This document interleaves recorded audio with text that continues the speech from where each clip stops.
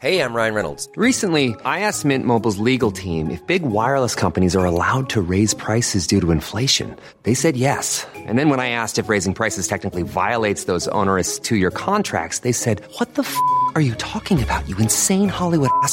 So to recap, we're cutting the price of Mint Unlimited from $30 a month to just $15 a month. Give it a try at mintmobile.com/switch. $45 up front for 3 months plus taxes and fees. Promo rate for new customers for limited time. Unlimited more than 40 gigabytes per month. Slows full terms at mintmobile.com.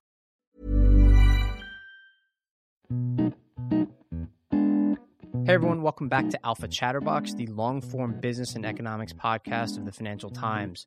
I'm Cardiff Garcia, and this is part 2 of our conversation with Paul Volcker.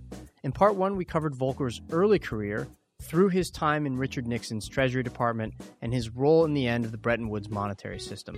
In part 2, we're going to start with Volcker's appointment to be the president of the Federal Reserve Bank of New York in the mid-1970s, his famous tenure as chair of the Fed in the 1980s, and what he's been doing and thinking lately. And yes, that includes his thoughts on the current financial system and monetary policy. Here it is. So you're at this role at Treasury until 1975, and here's where I want to ask you a bit about Arthur Burns. Burns replaced at the Fed a personal hero of yours, William McChesney Martin, right? Burns had been a counselor, an economic counselor to Nixon himself. He was against gold convertibility being suspended during the time that you were there at Treasury. And he also made a famous statement about monetary policy, which was that monetary policy is made in Washington, not in Paris. And you were a little bit disheartened by that because you thought that international concerns should be taken into account. How would you define your relationship with Arthur Burns? Was a famous professor of economics, and he was, of course, my elder. And I respected his economics, and he was a specialist in business conditions and economic cycles. That was his specialty, and I gave him a lot of weight in that area. But yes, financial markets were not his thing. He thought they were. He thought everything was, but he was totally unrealistic in thinking that we could negotiate a big exchange rate change and sustain gold in the middle of the system and so forth. It was just, to me, it just was not sensible. And then when we did make a negotiation to change the exchange rates, you refer to this meeting in Paris, when a logical question at the press was, okay, you made all these changes now. Are you going to conduct monetary policy in a way that's supportive of these changes? And Arthur takes the microphone from George Shultz, who was there, and I want you all to know that monetary policy is made in the United States, not in Paris, which is not exactly I had to argue. Not the most cosmopolitan thing that a Fed chair has ever said. We had a meeting with Arthur, George Shultz and I in Paris before the final meeting here to see whether we could put it together again. Arthur said, yes, we got to put it together again. We got to return to fixed rates. We got to do it. I said, Arthur, if we're going to put it together again, the first thing you got to do is get on a plane, go back to Washington and tighten money, because there's no way you can hold us together with the monetary policy we now have. He was not ready, of course, to do that. But anyway, there we were. For reasons I never quite figured out, Arthur, this is a few years later, just got after me to become president of the Federal Reserve Bank of New York. Right. This is what's interesting, is that you guys had disagreed on a few ideas, but I don't understand it. He wanted you to be the New York Fed president, knowing that you might disagree with him once you were there. Yes, he must have, but so I don't know whether he thought this was a way to get me out of the way or what. I couldn't. Anyway, I finally yielded when I was really anxious to get back in the private sector. You were anxious to get back into the private sector, but you still agreed to become New York he finally, Fed president.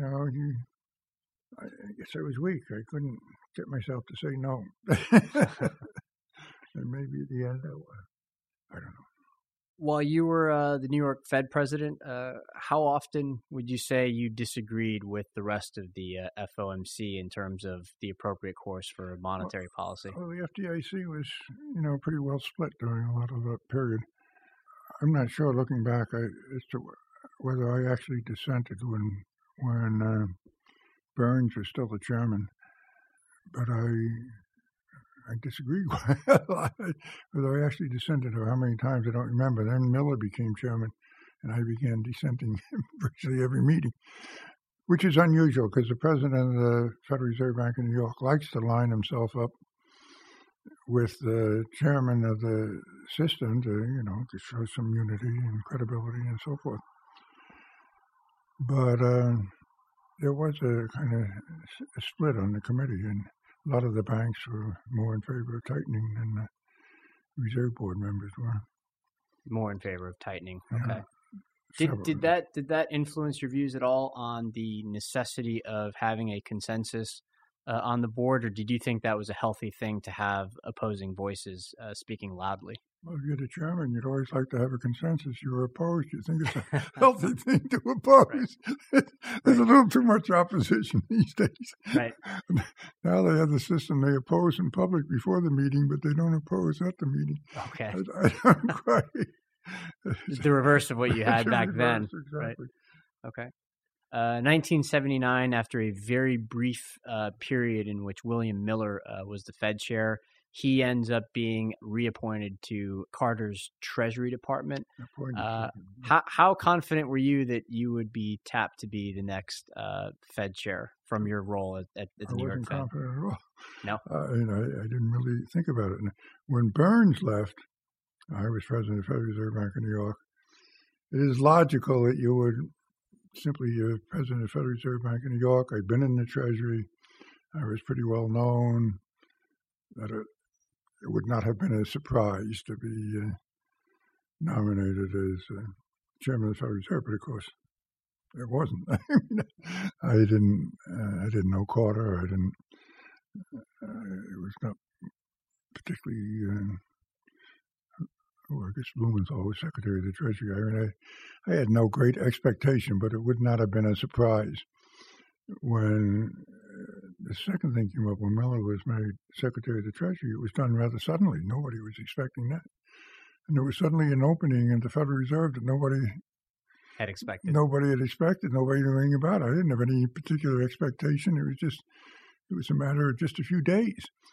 So I did not have it.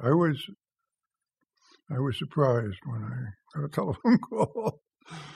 So you start at the Fed. Did you know that immediately, because you were new there, that you wanted to move as quickly as possible to tighten policy at a pace that had outstripped what had happened there before? And how hard was it to convince the rest of the FOMC to go along with you? Well, I forget my timing a little bit here. There had been a change in the discount rate either immediately after I became chairman or a few days before I became chairman. And then I didn't think it was enough, so we had another change, I guess in late August or early September, I don't remember.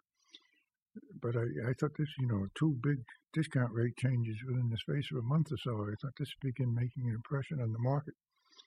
Didn't make any impression on the market at all because the discount rate is just a Board of Governors vote, and it was 4-3.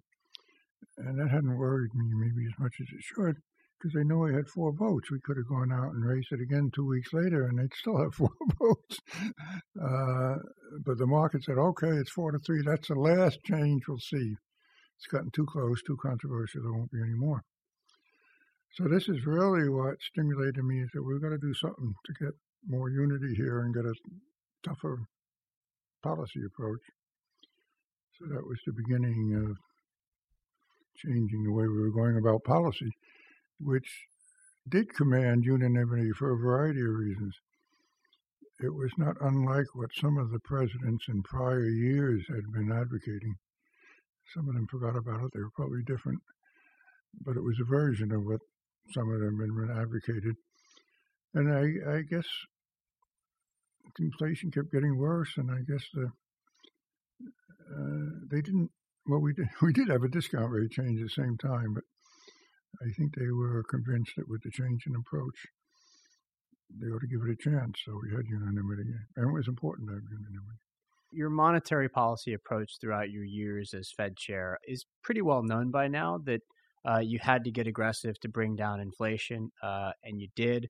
And there were a lot of complaints at the time from different parts of the economy. There were all these symbolic things happening where farmers were driving tractors onto the lawn in front of your offices. I don't want to go through the details of all that too much. I just want to ask if it was hard on you personally or maybe even on your family, as a lot of the kind of complaints really ratcheted up. And there was even some talk in Congress about limiting central bank independence. Was it hard on you personally to withstand all that?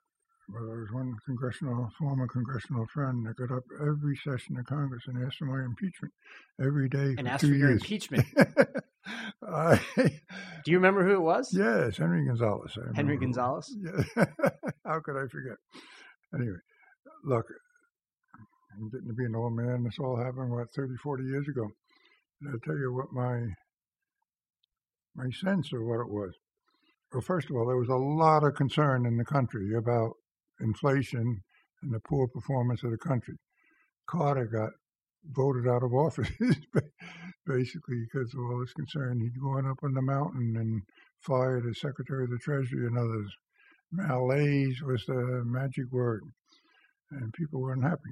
It's not quite as unhappy as they are now, but there was some of that same feeling that stagflation had us by the throat. And so people were ready for some change. So this very tough policy and eventually a big recession, there was a feeling, I hold to this day, there was kind of a feeling, look, we're in a very unhappy situation. The Federal Reserve is trying to do something about it. And we use some things, that they could understand. We're going to tighten down on the money supply. Milton Friedman had made that Milton Friedman was not my favorite, but he made this the slogan for all the right policies. So the kind of mass of opinion may not have been highly favorable, but it wasn't out for attack. Now, people that got hit, the farmers, somebody can drum them up and get their tractors out there. And the interesting one was the home builders. The home builders are always the ones that are stuck in this kind of tight money situation. And I was very fortunate in having the leadership of the home builders was quite constructive. They kind of understood what was happening, and they'd come in and see me, and we'd have a conversation. Farmers would come in and see me, and we'd make some little change to show them we were sympathetic with what they were doing. And farm leaders never led a big, he may have put the tractors around once, and there were community groups that would surround us once in a while. But the home builders got caught on this thing of sending me 2x4s. We don't need 2x4s anymore. We'll saw them up and send them into the Federal Reserve. But it was kind of, you're smiling, but it was kind of a joke on their part. Right. It was showing that they were doing something, but it wasn't really. Some of them said, tighten money, get rid of inflation. Right. But what I remember there, which I think was meaningful to me anyway, home builders asked me to go out and address their convention in Las Vegas in the middle of all this. And I said, okay. And I was out there, I remember, walking toward the auditorium where I had to give this, and I ran into a senator who was not happy with us. And he was quite unhappy with me personally. He said, what are you doing out here? The home builders are having a convention. They'll kill you. So I walked from this thing and gave my uplifting speech to the home builders. And it's tough, things are tough, but let's get through it. They're going to be much better when we've got to do this and get it done. And they all stood up and collective applause when I got finished, which I think you standing applause. There was nobody throwing darts at me and so forth.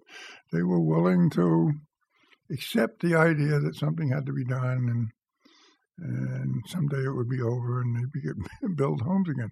And I think that was the attitude of the country more broadly, which is why the Congress never did pass those resolutions. They talked, but they never did anything.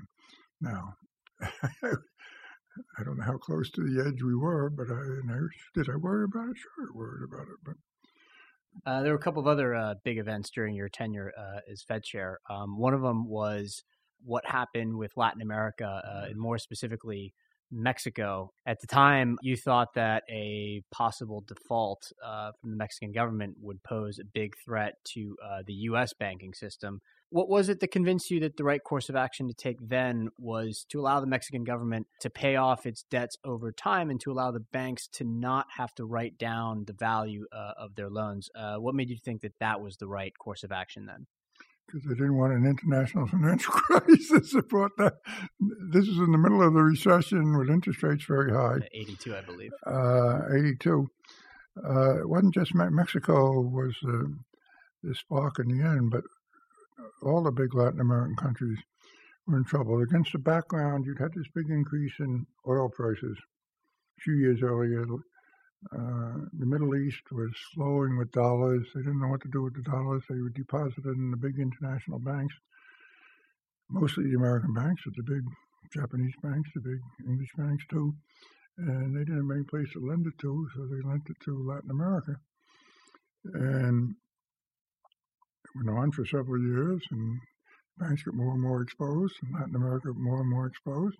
But the banks were all eager lenders. It was all these crises have something common. Even small banks in the United States said, if Citibank is lending, if Chase is lending, why don't I lend too? I'll get in this thing. And so they began lending. There's this famous story, which I think was true, that the leftist president of Mexico in the middle of, would have been probably 1981, his finance minister went to him and central bank and said, look, we can't keep borrowing like this. We've got to slow it down. We're going to have a great crisis. And he said, well, I don't know. You don't want to do anything. He sent some of his colleagues, including his son, I guess, story around to ask bankers whether there's any problem here. Were they frightened to lend to Mexico? Were they going to say, no. We're perfectly happy. Keep it. So he fired the finance minister. And then the new finance minister came back, and he was very closely in touch with us during the first half of 82. He kept telling us what was going on. We had our famous or infamous lemon meringue pie lunches. Lemon meringue pie lunches? Yeah, I give him lunch at the Federal Reserve, and he always comment, I like lemon meringue pie. We had lemon meringue pie on Fridays. But we kept in touch with it. We could see what was happening, but we didn't know what to do. And finally, one bank stopped lending. One bank stopped lending. They all stopped lending. And so we lent them enough money, we thought, to get them through the summer. It was going to be a presidential election. No president would, in practice, become influential in September. That was a Mexican tradition, even though he wouldn't technically be in office for a few more months. So the financial, we got to sweat it out until my friend D. Madrid becomes president, and then we'll take stronger action. So we lent them enough money to do that, but it didn't last. So we had a crisis on our hands in August. The plan that was developed with Mexico, and then it was elsewhere. At that point, talk about international cooperation, we got the European banks, Japan involved, the IMF involved. We decided that the banks ought to not demand payment in Mexico. You got to understand, all those big banks had more lending to Latin America than their capital, way in excess of their capital. So it wasn't just Mexico. It was Argentina, Brazil, Venezuela, Venezuela, Colombia, Ecuador. If Mexico blew, they were all going to blow. Well, that's what we assumed.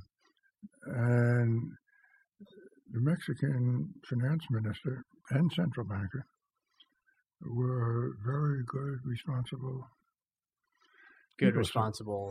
counterparts in this game. We worked out a little show, and we invited, the difference is we could invite the major Mexican creditors into one room, because it was all banks in those. There were maybe 100 banks that were somewhat involved, but there were really only 25 or so American and big international banks that had a big stake. Invited them to a meeting at the Federal Reserve Bank of New York, but it was run by the Mexicans. We deliberately stayed away. His name was Jesus Silva Herzog, was the Mexican finance minister, and he said, look, I'm sorry, but we're out of money. And I don't think it's in your interest. It's not in our interest to default. It's not in your interest that we default. What I suggest is that you continue to finance us to roll over the existing debt and maybe provide some other assistances that may be needed, and we'll adopt a coherent program with the new president and so forth to take care of you. And he said, I wasn't at the meeting, but is that agreeable? And nobody said anything. He said, thank you for your agreement. I suggest you appoint a group to negotiate the result. Yeah. And it was done. It was Bill Rhodes, and now there's an officer sitting there, became the banker that negotiated this, and that pattern was then repeated in Argentina, Brazil, Ecuador, whatever, Philippines, Morocco, anything. And the idea was to nurse them over until they could resume normal payments. And in the end, it worked, but it became more and more tenuous as the years passed. And it wasn't until I was out of office, Nick Brady came along and developed the Brady Plan, which provided some relief. It didn't. The amount of actual financial relief it provided was limited. It provided certainty that they were going to get paid by transferring a lot of these debts into long-term securities, the par value of which was assured. The interest payments were not assured, but the par value was assured. And it was stretched out over a longer period of time, and they either accepted a lower interest rate or they accepted a reduction in par value. And that changed the atmosphere. And off we were to the races. But it took 6 years or 7 years of hand-holding to get through it. And the IMF was involved. The IMF played a big role. They would, when they got involved, they said, here's the adjustment you got to go through. Here's the amount of money you got to be provided. I won't provide any IMF money until the banks provide money. And that's the way it works. That solution and later on the bailout by the FDIC of continental Illinois are sometimes characterized as a kind of trade-off that you had to face. At the time, you wanted to continue driving inflation out of the system, but if you'd had a lot of financial instability, it would have made it that much harder because, of course, if you're raising rates in an environment where the banking system's falling apart, you'd have additional problems. Do you agree with that characterization that this was kind of a necessary trade-off? By that time, the interest rates were coming down, but they were still relatively high, and our job was not over. What sent Continental off the tracks is they were much too aggressive lenders, and they had much too little capital, and they refused to. Today, the regulators, including me, would have been more aggressive, but in those days, it was a question of what authority you had. And I wasn't aggressive enough for the regular. Continental was not even a Federal Reserve Bank. But they refused to raise capital. They refused to tighten up. And they got caught in this bankruptcy of this bank in Texas, Oklahoma, I guess, Penn Square, I guess it's called. Which is making these huge oil loans. It was a small bank, and then it would park the loans, most importantly with Continental Illinois, but also with First Security, whatever it was called, in Washington, Chase Manhattan Bank in New York. It was sprinkling bad oil loans all around the banking system. And Continental Illinois finally had a run. And we decided, for better or worse, that we tried to get the banks to save them without the FDIC having to, in effect, take it over. The banks wouldn't do it, at least enough of them wouldn't do it to make it feasible. So we finally stepped in and guaranteed its liquidity, and the FDIC guaranteed its deposits, and government, in fact, took over the bank. One of the phrases that we heard a lot of after the more recent round of bank bailouts was moral hazard. Did that come up as you were discussing what to do about continental Illinois?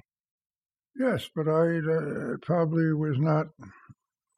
We thought it was bad enough that the bank did. I don't know if it was a mistake or not, but unlike today, these banks had very few securities outside the banking system. The holding company didn't have many securities outside the banking system. Continental had a few. It wasn't very much, But the way the rescue was done, the bondholders got saved. And a lot of people would have said, and it would have been done differently, it would have been better if those bondholders had lost.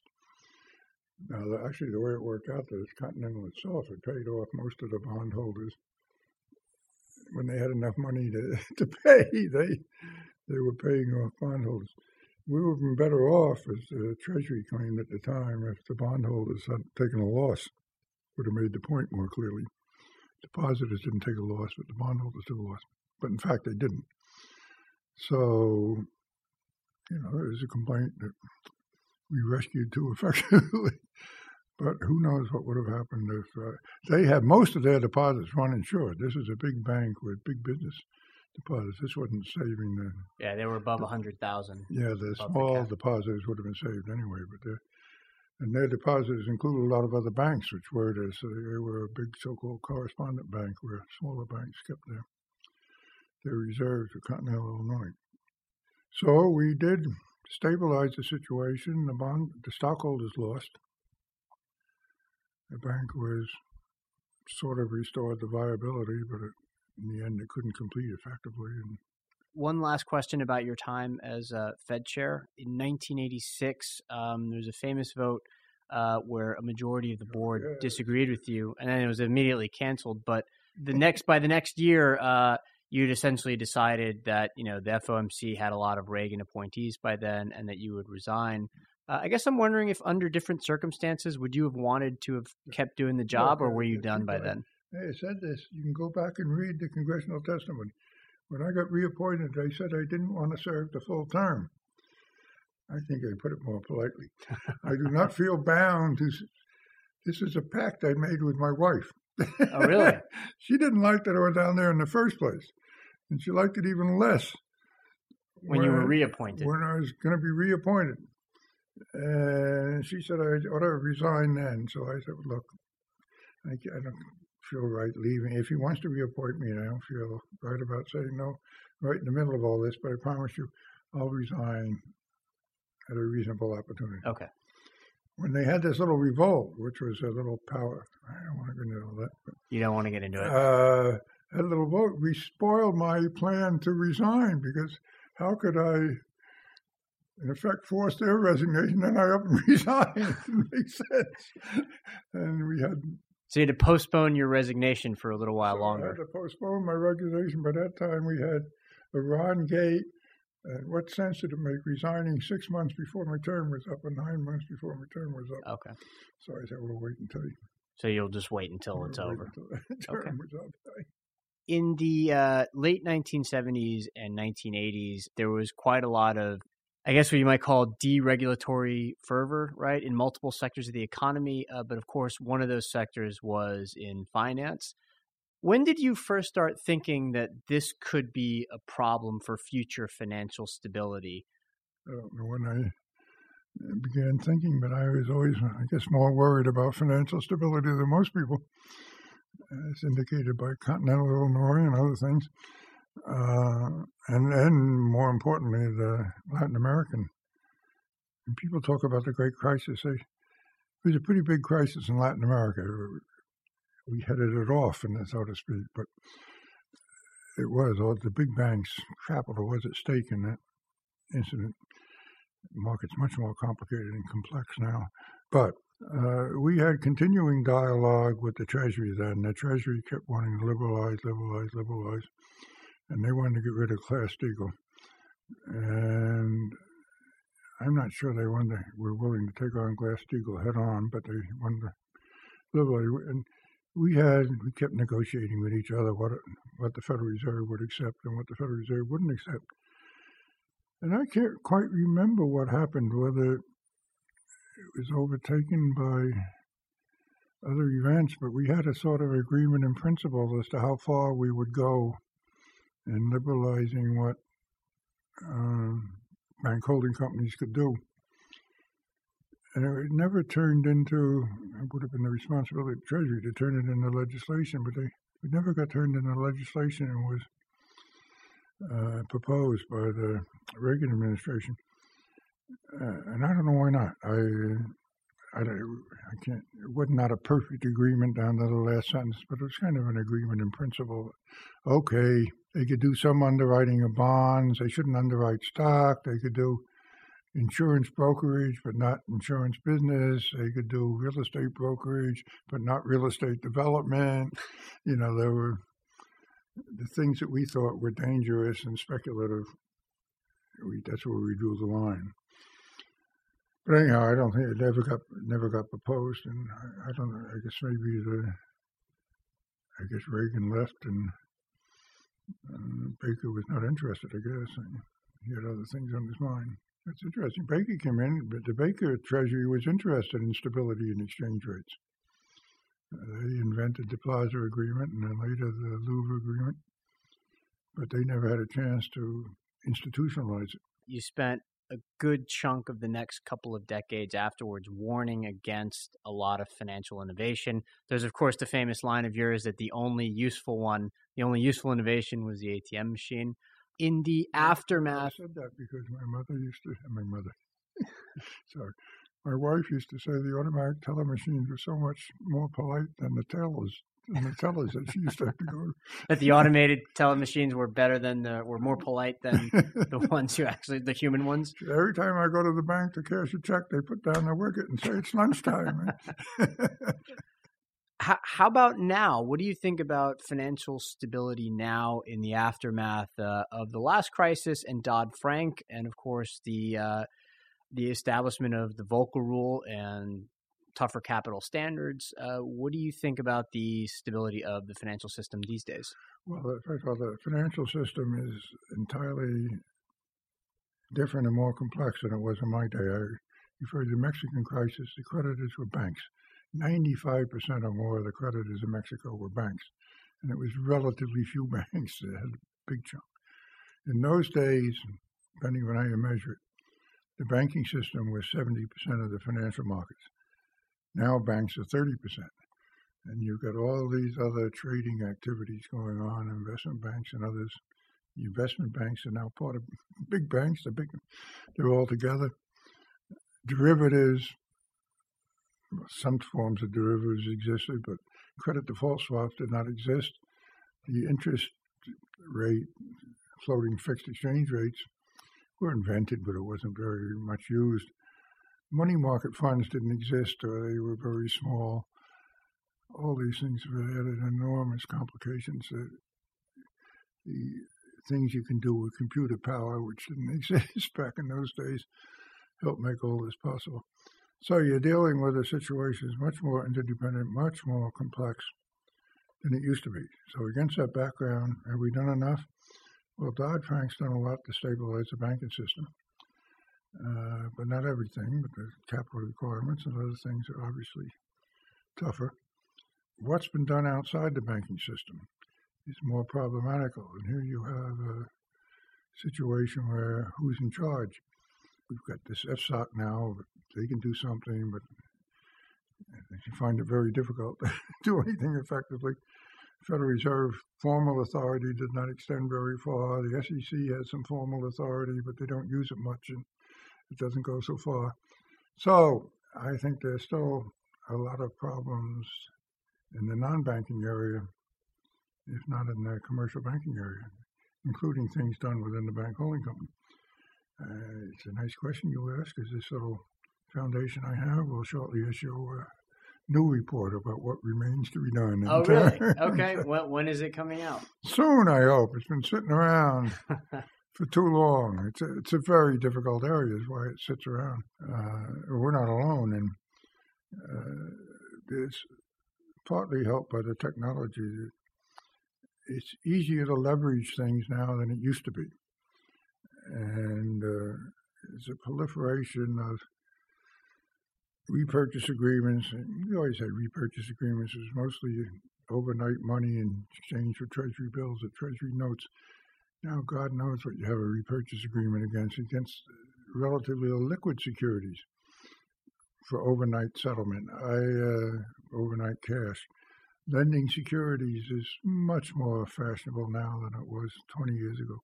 And all these things produce a lot of short-term debt with unknown and illiquid assets on the other side. So you got a very liquid liability which might be called upon any day when you're an inability to deal with a run. And you used to worry about runs in banks. Now you worry about runs outside of the banks. And I don't think that's the heart of the problem that remains. This is, I guess, a question about a more niche or smaller part of the financial sector, but the Volcker rule came out a little more complicated than you'd hoped. But a lot of the proprietary trading desks have been closed down. Are you generally happy with the impact that it's had? I think it's had its basic effect. You're right, it's a lot more complicated. Maybe it had to be, I don't know. It's the trouble with all regulation in the United States. We got all these lawyers and bankers and regulators to some extent that want every conceivable possibility nailed down in particular language in the regulation or the law, and not much reliance upon judgment or authority of the supervisor. And I would have thought, particularly in this area, bankers know what a proprietary trade is. They know, the supervisor who's got any sense knows too, and it wouldn't require quite so many details. It's going to get complicated. Once you say that you can hedge against the risk, then the question arises, what's a good hedge and what's a bad hedge? And that does take some. So it's bound to be complicated, but I don't think it has to be nearly as complicated as it was. They left last minute a few loopholes for a certain amount of hedge funds and equity funds to be owned by banks, but it's, from the standpoint of the big banks, it's pretty limited. So, okay. Yeah, in general, I think the rule is effective. Yeah. I want to ask you about monetary policy. You wrote in... I don't know anything about monetary policy. That's not true. You wrote something interesting in 2013. You said that the dual mandate of the Fed, so its mandate to pursue both full employment and price stability, was, and this is a quote, operationally confusing and ultimately illusory. And then you go on and you write, the basic responsibility of a central bank is to maintain reasonable price stability and by extension to concern itself with the stability of financial markets generally. It kind of sounds like nothing to add to those. It sounds like you think that the full employment part of the Fed's mandate is not helpful. Is that right? It's not helpful to term it as something you balance off against price stability. My argument is very simple. The basic responsibility of the Federal Reserve or any central bank ought to be, it's a matter of simple morality and honesty, ought to be to protect the value of the currency and worry about the stability of the market. Doing that provides an environment in which you can take care of unemployment too. You're not going to prevent every business cycle, the ups and downs of the business cycle, but without a kind of basis of stability in the currency, I think you're making it much harder for yourself and for the rest of the government to deal with the employment side. I think it's a little curiosity. There is that formulaic language in the so-called Humphrey-Hawkins Act. It's the last provision of the Act, I think. It's the kind of thing you stick into any act.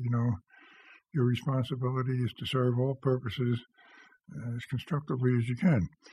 It says literally, and low interest rates. They forget about we have low interest rates now, but that's not part of those words just as strong the as third party, reasonable interest rates or something like that, or moderate. What that bill was all about, that was just before I became chairman, but what the big fight was all about and what the bill was all about is that when they said, the Federal Reserve has to be stricter on monetary aggregates and setting out the goal for bank credit and the money supply and conducting policy in that framework and tell the Congress what you're doing. It was all on money supply and credit. Now, if they want to be very religious about the law, they ought to be talking more about the money supply. They don't talk about it at all anymore, basically. Go back to your first question about changing the approach of monetary policy. That was perfectly consistent in a way with the philosophy of the Humphrey-Hawkins bill, which talked about the importance of, had that phrase about low interest rates, but basically the framework of the law was set out targets for the money supply and credit and stick to them and report to the Congress why you're doing it that way. And what about some of the other, I guess, more innovative ideas that have come out of monetary policy since the crisis? So the combination of quantitative easing, forward guidance, tinkering with the language to try to manage expectations of what monetary policy in the future would be and how it would react to changes in the economy. What's your basic view on some of these newer ideas? I think this business about forward guidance, all that stuff comes out of the economics classroom, and it's not very helpful. I think they've kind of discovered that themselves. That the inconvenience is if you projected something and it doesn't happen, it doesn't do the credibility of the institution all that much good, among other things, and you end up confusing people when you talk too much about what you're going to do. I think it's very important, and I resent it when people think that we were secretive. I spent my whole time at the Federal Reserve being perfectly clear that our objective was price stability. Nobody should doubt that. And I didn't want a lot of discussion. That was the general purpose. I don't think you can pin it down on a particular number. What difference is the figure itself isn't accurate enough to say it should be 2% as opposed to 1% or 3% or 0%. So long as you get it low enough, consistently enough, as we have done, that's good. I don't worry one bit that one measure of inflation is only 1.5%. We got to get it up to 2%. Why? I mean, or some other measure is 1%, and another measure is already over 2%. The real world doesn't permit that degree of precision in statistics that are themselves faulty. We're running out of time, so I've just got a couple of more questions. My real oratory. You didn't go back to all the other things I did in the Treasury. All the other things that you did at Treasury. What did we leave out? What do you want to emphasize here? Oh, I did a lot of it. What have we forgotten? Well, it's routine now. The Treasury never gets no notice. It auctions off its securities, right? Didn't used to. Mm-hmm. First auctioned off its securities when I was Undersecretary for Monetary Affairs. It always auctioned off Treasury bills, but it did not auction off bonds and notes, which created some problems. And wait, take us through it. How did it issue bonds and notes? It said, Treasury has an offer. We invite you to bid for $3 billion, whatever it is, Treasury notes maturing on December 31st, 2019 at 3 2/8%.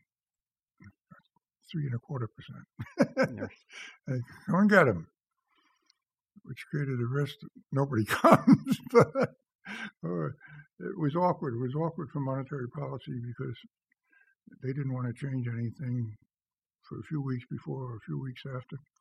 If they weren't auctioned, how were they priced? Well, they were priced out of your head. Out of your head? You had to calculate it in advance? Okay. Oh, I mean, you had to make a judgment. You know what the market was. Yeah. And it was the way a private firm would underwrite Exxon bonds or AT&T bonds. You make a judgment about what the market is. What views of yours changed throughout your career in public life? Oh, I used to be a great inflationist. You used to be an inflationist? No way. I think you're pulling my leg on that one. Yes. I don't know. I just think things probably have gotten... They were simpler in my day. They were certainly simpler in the technicalities of the financial markets. You see what's going on today? I think the politics were simpler too. They're certainly more constructive than what we've seen recently. It makes it terribly difficult now with this polarization, rather weird electoral... Do you think polarization's definitely gotten a lot worse yes, no than in your question, day? No question. Had to be pretty bad under Nixon, though, right? Yeah, but there wasn't. I mean, Nixon had a problem. Nixon got almost impeached, and he had forced to resign. But that was over Watergate. It was a crazy thing to do. But I'm going by memory now. There was quite a lot of sort of constructive legislation. The whole venture into China was it wasn't that antagonism about international policy that there is now. There was less antagonism about international policy I back don't then. remember now. The Democrats didn't rise in wrath and said, "You're crazy going to China, you're destroying America, and so forth. The Vietnam War was a miserable thing, but it was kind of a bipartisan misery. That John? does seem to be a strain that runs throughout your career, that you are an internationalist, not just about exchange rates, but about just taking into account more cosmopolitan concerns. Is that how you describe yourself? Well, I think we live in a world, or look, I grew up in World War II. After World War II, had my initial important responsibilities in the Treasury when the United States was the unquestioned leader of the world, and we thought anyway that the future of the world depended upon what the United States was doing, and that was kind of acknowledged wisdom anyway. And that's changed in a way I think that's unfortunate. Do you think the U.S. should still be the guarantor of the Well, I don't global see anybody liberal else order? out there to pick it up, and that is more difficult now, and it gets impossible. You have all this domestic friction. You had the trade legislation through different administrations. You had Nixon, I guess. Nixon took great pride at one point in the fact that social entitlement spending had gone up above other spending. I think it increased all of the domestic spending, and he presented that as a great triumph. Don't have that anymore. If there was one thing you could fix about the domestic U.S. economy, would it be the deficit? Would that be the first thing, or would it be something else? I think the deficit's a big problem in the long run. It's not the problem for the moment. Okay. Look, the tax system certainly is broken, and that needs to be fixed. I would think maybe you could get agreement on it. You should be able to get agreement on it. I don't see that you can, given the present state of antagonism, but you got to change the corporate tax system. Not precisely the way that business wants it changed, in my opinion, but in a way that they ought to like. The income tax system has got too many loopholes and all the rest. Is that why you favor a consumption tax? Yeah, well, Part of the game? I didn't know you knew that, but that's right. If I had my druthers, but I was about to say I think it's too radical, I would do a consumption tax. I keep income tax for very rich people, but I would have some kind of a consumption tax, yes. I think it's a more efficient. And in the end, more equitable kind of tax. Republicans don't like it because they think it raises too much money, and Democrats don't like it because they think it hurts the poor people. So that's why we're the only country in the world that doesn't do it. Mm-hmm. Any regrets in your career? Oh, God. I probably regret that I'm sitting here talking to you right now. I hope not. Yeah, I'm sure there are some, but I don't. None come to mind. No, obviously, I see some mistakes. We had that whole business of credit controls. Credit controls. I didn't like back in. Gee, good. You don't even think about them. Everybody's forgotten them. We had credit controls that we put on at Mr. Carter's request. What were the controls? Well, we didn't control much, but they had a big psychological. We designed them not to control much, but people stopped spending for a few months because they thought it was so patriotic to borrow money. And yeah, that's what gave us a little dip in the economy. It was a rather sharp dip, but it wasn't long-lasting. Look, I'm sure I don't want to reveal all my other secrets of all the mistakes I made. Okay. You should have... they're very few, but I'm going to keep them secret. Okay. What's next then? You mentioned that you have a report coming out. Are you going to be spending a lot of time now on governance? Or on yes, other I've been issues spending all my about? time. I decided I would take my ill-gotten gains, modest as they may be compared to other people. Yes, by all means, you come and interview me for an hour. You don't even know about the Volcker Alliance. No, of course we do. Of course you do. Well, you better describe it. What do you wish for the Volcker Alliance? Well, I think not enough attention is paid to straightforward problems of public management. Public administration is even a bad word. That's part of the reason why we're in such a mess and the lack of confidence in government. Government makes too many ordinary mistakes. I mean, what are we doing with the latest is Flint?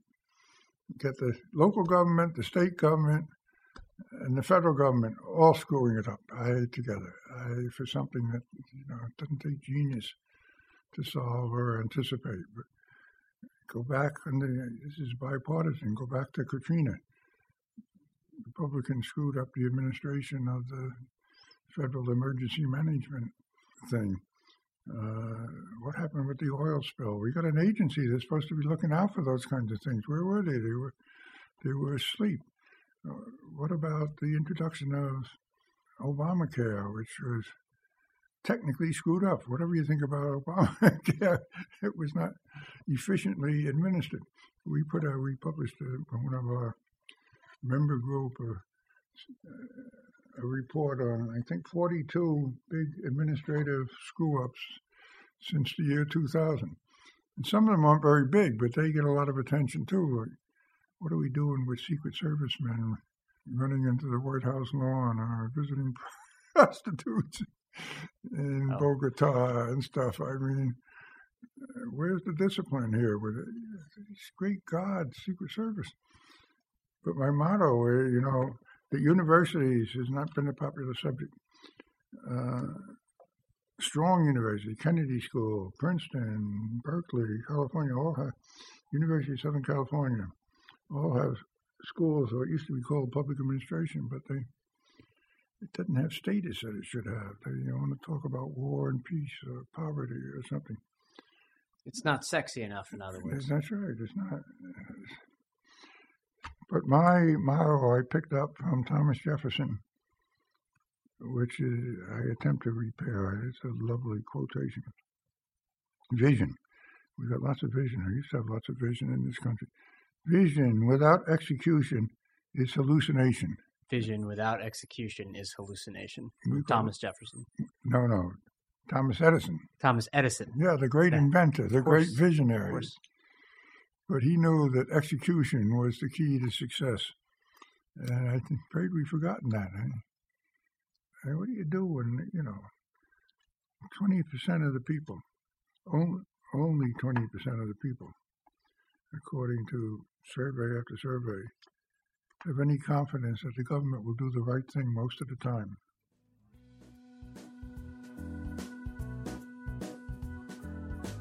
And that is the end of our chat with Paul Volcker. If you want to give us feedback, you can reach us at 917-551-5012. That's a U.S. number, so country code is +1. You can also write us at alphachatterbox@ft.com. Rate and review us on iTunes. It helps people find the show, or you can tweet me directly at Cardiff Garcia. Thanks as always to Amy Keene, who produced and edited this podcast. And thanks to our listeners. We'll see you here again for another episode of Alpha Chatterbox in a couple of weeks.